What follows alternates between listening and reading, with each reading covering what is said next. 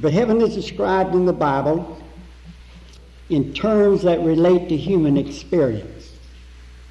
We're living in a finite world. There's time and space. And heaven is an eternity. It's infinite. It's not limited to time and space. And so God uses terms that we're familiar with to try to describe for us in our thinking in human experiences. These, the nature, characteristics of heaven. The Bible tells us that heaven is a spiritual realm.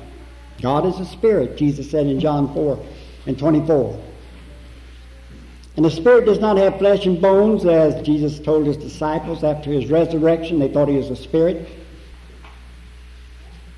And so when we leave this life and we're resurrected in heaven, we're going to have a spiritual body. And so we have to relate to that which is all spiritual. And we're sort of limited in our experiences here in this life. A little girl was unfortunately born blind.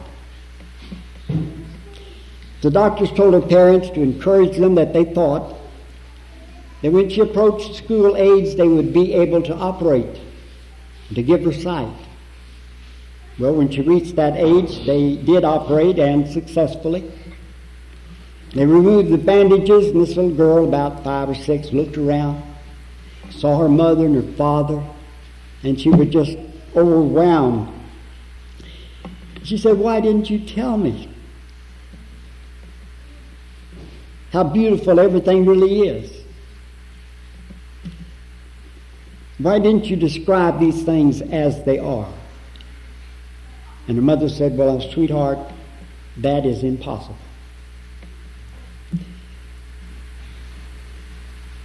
And one cannot fully explain unto one who's born blind the beauties of this wonderful and beautiful world." But what about describing heaven so that we can understand? What will heaven be like? Well, let's just use what the Bible has given to us. First, it's going to be full of joy. And we'd all expect this. When we turn to Psalm 16 and 11, "In thy presence," this is addressed to God, "in thy presence is joy, fullness of joy, and in thy right hand pleasures forevermore." The thing about God, who's omnipresent, and yet his throne is there, and he will be the focal point, and all who are there. And his presence has fullness of joy. Thy right hand there are pleasures forevermore. We've all known joy from time to time in this life. We think about home when we've grown up and the joys that we enjoyed there with the family growing up. And then we get older or adults and we get married and we think about the joy of marriage and the joy of bringing a newborn into the world. The joy of recovering after some illness, some accident.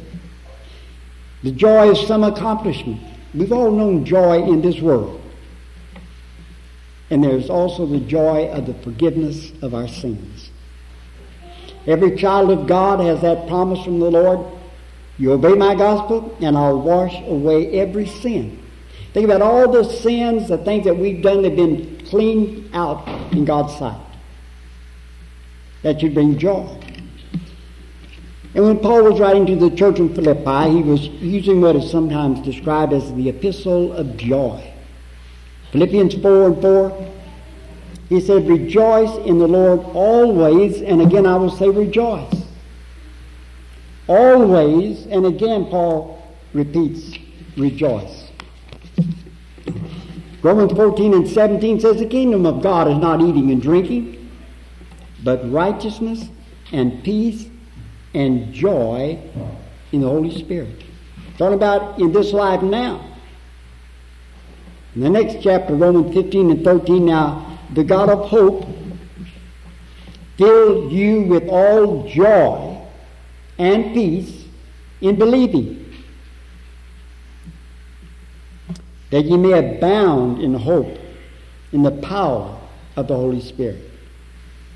I think Galatians 2:20 tells us why Paul could abound in joy. He said, I have been crucified with Christ. And it's no longer I that live, but Christ who liveth in me. When we reach that point where Jesus Christ is living in our lives, He is reigning, so that we'll do the things He wants us to do, and He wants us to do those things that bring joy. A preacher was going to a town, we call it Millbrook. Hadn't been there before, little village, but he'd been asked to come and preach. And so that morning as he came into the village, he saw a little boy on the side. He asked the little boy, said, do the people in Millbrook enjoy religion? The little boy very sagely answered, well, them that has it does. And we might want to translate his answer, them that has it does. The people who have Jesus reigning in their hearts and in their lives enjoy their Christian life. Them that has it does. When we turn to Luke 6, 22 and 23, you think about tribulation and persecution. Can you enjoy that? Jesus said, do. Blessed are ye, and that means happy. Talking about a beatitude. When, Lord? Blessed are ye when men shall hate you. And when they shall separate you from their company and reproach you, and cast out your name evil for the Son of Man's sake. Now notice what he says. Rejoice in that day and leap for joy. Now, I like that characteristic. Leap for joy. Reminds us in Acts 3 about the man that Peter and John healed, over 40 years of age, hadn't walked all of his life. And when Peter took his hand, raised him up, we read that the man walked about leaping for joy. And you can imagine that. But the Lord tells us that we should leap for joy, for behold, your reward is great in heaven. We're talking about heaven, what it's going to be like. There are going to be rewards there. For in the same manner did their fathers unto the prophets. And also in Matthew 25 and 21, Jesus is teaching the parable about the talents. We're familiar with that. How the master, the Lord, is going to come and require an accounting for the way we've used. We're just stewards. He's blessed us with a lot of material things and families and all of these things. And He's going to have us give accounting. Well, in Luke, in Matthew 25 and 21, Jesus says to this one, well done, thou good and faithful servant. Thou hast been faithful over a few things. I will set thee over many things. Enter thou into the joy of thy Lord. The joy of thy Lord. We're invited into that. Another version says, come and share your master's happiness. Here's a picture of the judgment scene. Come on in and enjoy your master's happiness. Or let's call it another translation. So now I will give you many more responsibilities. This is the Lord talking to that faithful servant. Begin the joyous task I have assigned to you. Now, we want to talk about heaven being a place of rest, but it's also a place of very busy activity. And so we need to harmonize these two ideas. In Job 3 and verse 17, we read, there, and he's talking about in the next life, there the wicked cease from troubling, and there the weary are at rest. Not going to have any wicked people there to trouble us. And those who are weary shall find rest. What about Revelation 14 and 13? John said, I heard a voice from heaven saying, write, W-R-I-T-E. Blessed are the dead who die in the Lord from henceforth. Yea, saith the Spirit, that they may rest from their labors, for their works do follow with them. Their works follow with them. Another idea is for their good deeds will follow them to heaven. We're going to be rewarded for our good deeds. And so that's why they are blessed. So we're not speaking about inactivity, but rest from toils of this life that bring despair and disappointment and frustration. Here's another verse, Revelation 22, and we're going to use Revelation a little bit. Talking about heaven, what it's going to be like there, verses 3, 4, and 5. And there shall be no curse anymore. And the throne of God and of the Lamb shall be therein, and his servants shall serve him, and they shall reign forever and ever. Resting, when we're serving the Lord, when we're reigning with him, there are responsibilities that go with that. Or Revelation 7:15, they shall serve him day and night in his temple. You've heard it said that heaven is a prepared place for prepared people. Remember Jesus said in John 14, let not your hearts be troubled. You believe in God, believe also in me, for in my Father's house are many mansions. He's talking about heaven. And I go there to prepare a place for you. It's going to be a prepared place. The Lord's going to do it. And I will come again and receive you unto myself, so that where I am, there ye may be also.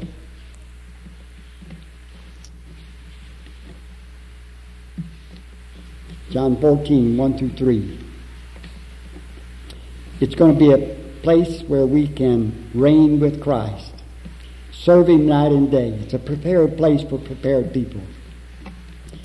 So the question should come to you and me, how prepared are we to enjoy heaven? Going to be busy there. Going to be serving. If we're not working for the Lord here, how could we be happy spending and being spent in his service in heaven? Isn't that a proper question? When it comes to the Lord's work, some are like the young man that got a job in the summer with a farmer. And one weekend his father came to see how the son was getting along. So he asked the farmer, how's my son doing? Well, the farmer was very plain-spoken. He said if your son had a third hand, he would need another pocket to put it in. In other words, he was just standing around with his hands in his pocket. And you cannot do much with your hands in your pocket. If you enjoy serving God and your neighbor now in this life, you will thrill at the prospect of expanding your services throughout the ages without end in heaven. Heaven is a place of reaping. Talking about what heaven will be like. Paul said in Galatians 6, 7, and 8, be not deceived, God is not mocked, for whatsoever a man soweth, that shall he also reap. For he that soweth unto his flesh is going to hell. That's not the way Paul put it there. He that soweth unto his flesh shall reap destruction. But he that soweth unto the Spirit shall reap eternal life. It's going to be a time, we'll call it time in heaven, of reaping. Here's an interesting passage from Luke 16 and verse 9. Jesus said, make for yourselves friends by means of the mammon of unrighteousness. Now think about it. What are the mammon of unrighteousness? Well, it's talking about money, talking about our possessions. And he says, use that to make friends for yourselves. Let's read the rest of it. Make for yourselves friends by means of the mammon of unrighteousness, that when it shall fail, when your mammon, your money, and everything's gone, these friends that you made by using your money, may receive you into the eternal tabernacles. Now, what's the Lord saying there?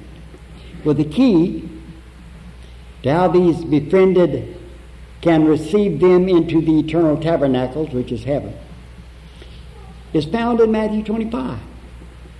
The Lord gives us this picture of the judgment There's those on the right, there are those on the left, the Lord sitting upon his throne of glory.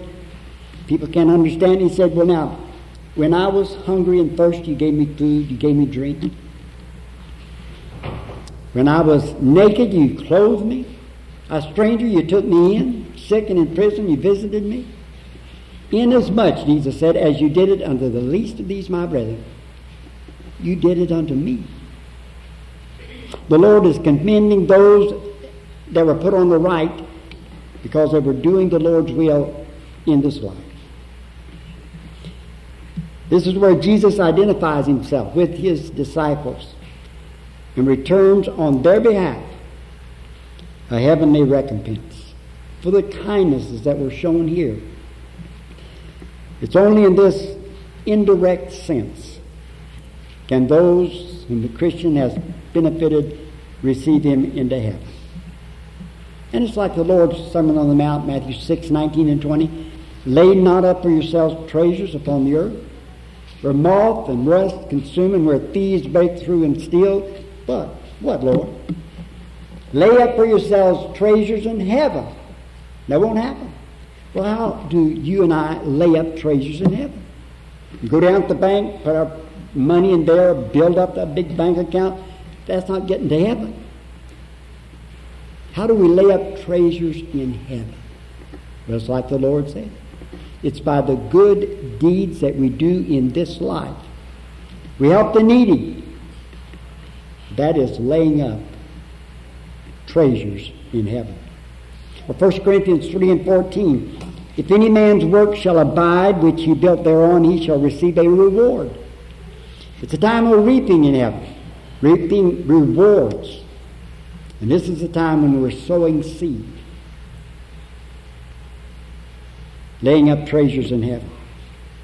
In this context, Paul is talking about those who were converting people. And he said they won't all remain faithful. But the one who converted, the teacher, the preacher, whoever, will not lose his reward.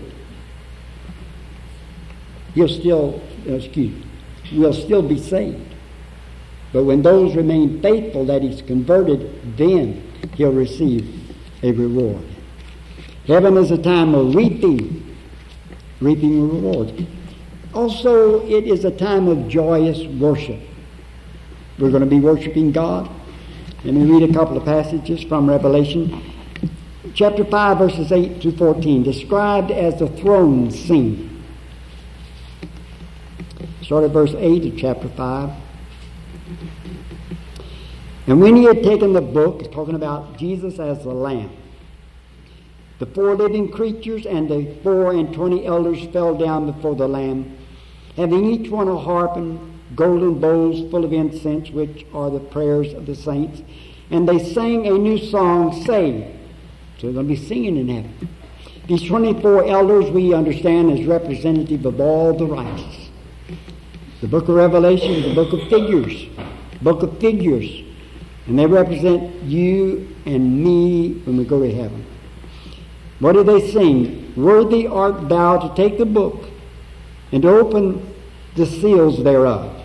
For thou wast slain and did purchase unto God with thy blood men of every tribe and tongue and people and nation, and madest them to be unto our God a kingdom and priests, and they reign upon the earth. And I saw and heard a voice of many angels round about the throne, and the living creatures and the elders, and the number of them was, now we got some math students here, let's see if y'all can calculate this. I say math teachers. And the number of them was 10,000 times 10,000 and thousands of thousands. It's just on and on and on. You can't put a figure upon it. It's an innumerable host of people all around the throne singing, saying with a great voice, worthy is the Lamb that hath been slain to receive the power and the riches and the wisdom and the might and the honor and the glory and the blessing. And every created thing which is in heaven and on the earth and under the earth and on the sea and all things that are in them, heard I say. Everybody, in other words. unto him that sitteth on the throne, and unto the Lamb is the blessing, and the honor, and the glory, and the dominion, forever and ever. And the four living creatures said, Amen, and the elders fell down and worshipped. I'll not read the other passages, but they're saying the same thing. We're going to be worshiping there.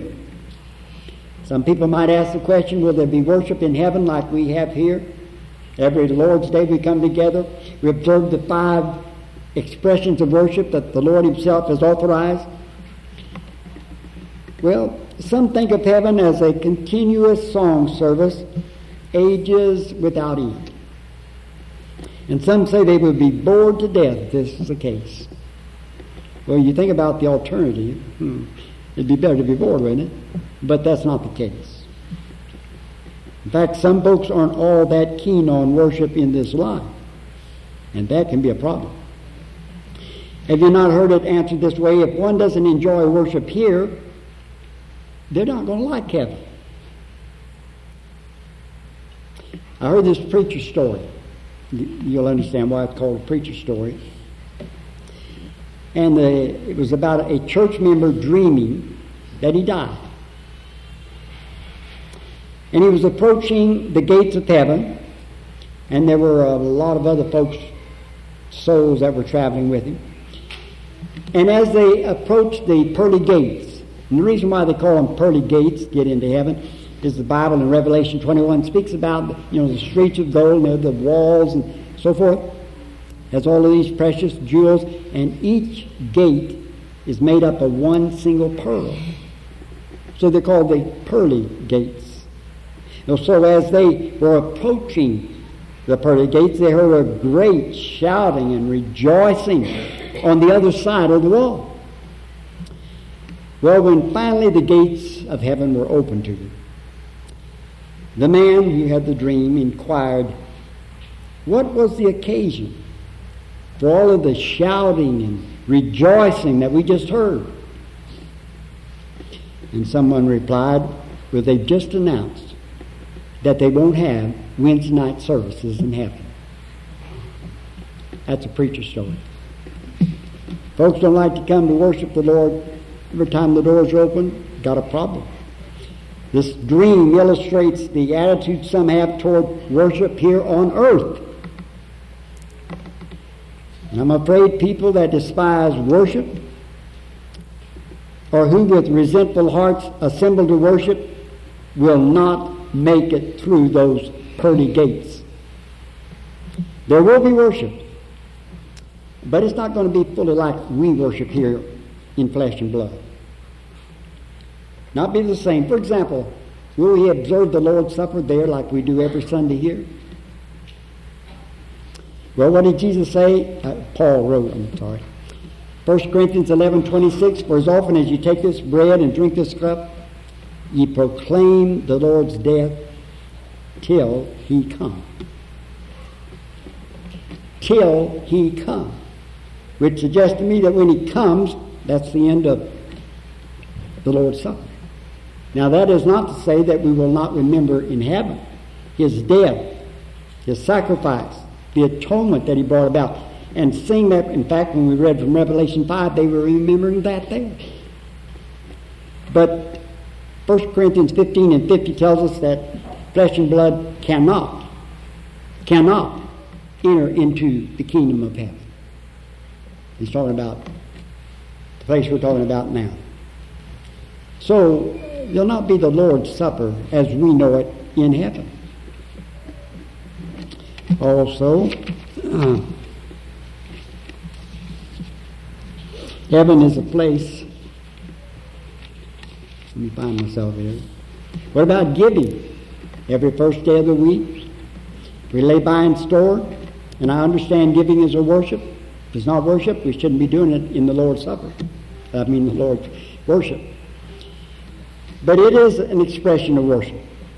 Contributions are used to carry on the work of the church. That's right. We pay for these missionaries. We have utilities to pay for. We want to take care of the needy and certainly pay for the preacher and There are all kinds of things we use the money for. But in heaven, we won't be doing that. What about prayer? If we talk about preaching, let me talk about preaching first. If we're going to preach in heaven, a preacher's going to need some new sermon outlines. We won't be preaching there about the Great Commission. Go and teach all nations. Won't be studying about the acts of conversion. So that's what they did. That's what we should do, and following their example. We won't need to be preaching about the law of pardon. There won't be anybody in the heavens that are lukewarm and who need encouraging, need to exhort to not be indifferent. No need to preach about heaven and hell there. So you can see why a lot of sermons will be out of style. Giving, we've talked about that. What about prayer in heaven? Well, there will not be any need to ask God in prayer for forgiveness of our sins. They've been forgiven and we're not tempted. There's no need to pray, Lord, deliver me from temptation. Won't need to ask, give us this day our daily bread. Won't need to make intercession for kings and all who are in authority. No need to ask for our brothers and sisters, praying and making intercession for them. That won't be necessary. Out of order. But certainly there will be exaltation, thanksgiving, and praise addressed to God continuously, whether we call that prayer or singing. What about singing? Well, we've already noticed where they sang in heaven, around the throne. There'll be many songs sung that will not be appropriate for heaven, though. For example, we won't be singing there when we all get to heaven. We'll not sing there, on Jordan's stormy banks I stand and cast a wishful eye. As Jordan River represents death to us and we're looking on the other side to heaven in our songs now. We won't sing, send the light, the blessed gospel light. Come to Jesus, he will save you. Why do you wait, dear brother? Work, for the night is coming. Those will not be appropriate, will they? Now we might sing, where we will never grow old. That's a beautiful song. Safe in the arms of Jesus. Heaven holds all to me. Amazing grace. I think I'm going to put that song on my funeral list. Amazing grace. That's a beautiful song. Well, we notice that from what we've studied already, that the rest of heaven cannot refer to complete absence of activity. The saved will be quite busy in worship, in service, serving him night and day, in reigning with Jesus Christ, and that reign means responsibilities, enjoying fellowship. When we get there, we're going to be finding folks that we knew in this life. We're going to talk about this in a minute. Making acquaintances with those of the Bible that lived long before we came. The rest of heaven means that we will never be tired or weak or sick or unfulfilled or interrupted. A glorious spiritual body will be ours, and we'll know nothing of fatigue and exhaustion. It will be a rest from all want. The Lord will provide for all of that. Will we know one another in heaven? Well, let's look at some scriptures and see. I believe the scriptures teach that we will retain our own identity. And that infers to some people that will know one another. For example, the inner man, the spirit or the soul, that part of man that knows, this part does not die at death. Ecclesiastes 12:7 says, the dust returneth unto the earth as it was, but the spirit, the inner man, returneth unto God who gave it. But what changes take place in the soul of the spirit? The Bible doesn't speak about any. You remember the rich man Jesus tells us about in Luke 16? He was challenged to remember things in this life. Remember Abraham said, son, remember your life, the good life you had back down there in Lazarus. had the evil things to endure? He remembered. Later on, he remembered his 5 brethren are still at home. And he didn't want them to come where he was. He said, send Lazarus back to warn my brethren. He remembered them. He knew they were living like he was living. He remembered his past life on earth.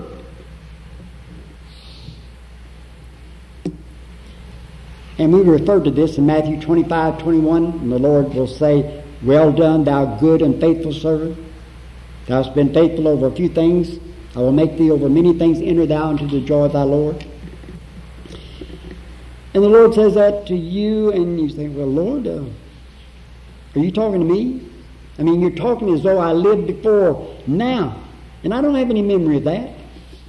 Oh, yes, we will. That's why the Lord will talk like that. We're going to remember. Genesis 25:8. He was gathered to his people. Now think about that. Abraham was buried in Canaan in the cave of Machpelah, and his people were hundreds of miles away. And yet he was buried with his people. They didn't take him all the way over there. I'm not talking about his body being buried with their body in the same cemetery, but the spirit that left Abraham was going to dwell with his people that were in another place. Those that were faithful. One other passage we'd look at, and that's 1 Thessalonians 2. Here Paul is reminding these brethren in Thessalonica that when the Lord comes, it's the day of the resurrection, and he's going to see them. Chapter 2, verses 19 and 20. For what is our hope or joy or crown of glory? Are not even ye before our Lord Jesus at his coming? For ye are our glory and our joy. The Lord's going to recognize those he converted. That's what's going to bring him joy when he sees them in the day of the resurrection. These passages to me suggest that we will have our own identity and we'll be able to recognize one another. We will have glorified bodies. In 1 Corinthians 15, Paul is discussing the resurrection. The question was asking, well, what kind of bodies are we going to have in the resurrection? Well, let me just read a few verses. Start at verse 42. So also is the resurrection of the dead. It, talking about our bodies when it dies, the body, it is sown in corruption. It is raised in incorruption. It is sown in dishonor. It is raised in glory. It is sown in weakness. It is raised in power. It is sown a natural body. It is raised a spiritual body. If there is a natural body, there is also a spiritual body. I like the word Paul used there. He didn't say the body's going to be buried. We say that, do we not? He says the body, when it dies, is going to be sown. Think about it. Farmers go out and they sow their seed, and what comes forth is the fruit from those seeds. When we die, our bodies are going to be sown, the Lord says. And that idea is that it's going to come forth and bear fruit. Coming forth in heaven. We will have glorified bodies, and it'll be like the Lord, Philippians 3, 20 and 21. Well, who's going to be there? Let me hurry to finish this off. Certainly God, the Godhead, God the Father, God the Son, God the Holy Spirit will be there. Remember Jesus said, so that where I am, there ye may be also. They're going to be all around the throne, exalting God for saving them. Angels will be there. I'll not read Luke 20, 34 through 36 if you want to look that up. All the infants who died before they reached the age of accountability will be there. You think about all of the aborted babies, the millions. They're going to be there. Now, their mothers may not be there, or the abortionists may not be there, unless they change. But the millions of aborted babies, we have an immortal soul from the point of conception. Regardless of how many times during that 9 months they're aborted, their souls. They're going to be there. Well, all the patriarchs, Abraham, Isaac, and Jacob. I just don't have enough time. Let me just finish off with finally all the righteous will be there. From the day of Pentecost until the Lord comes again, who have obeyed the gospel and remained faithful, as well as all who were faithful before the cross. Hebrews 9:15. The blood of Christ extends in both ways. And those who do God's will be saved, and they're going to be in heaven. Revelation 22:14 is the very last beatitude in the Bible. It says, "Blessed are they that wash their robes," talking about figurative speech, "in the blood of Christ," and that takes place by obedience. "Blessed are they that wash their robes, that they may have the right to come to the tree of life and may enter in by the gates into the city." The tree of life, the holy city, a representative of heaven. And those who have obeyed the gospel will be entered. What about sinners? Well, if they remain a sinner, they may have ruined this world by their wickedness, by their sin, but they will not be allowed to enter into the holy city.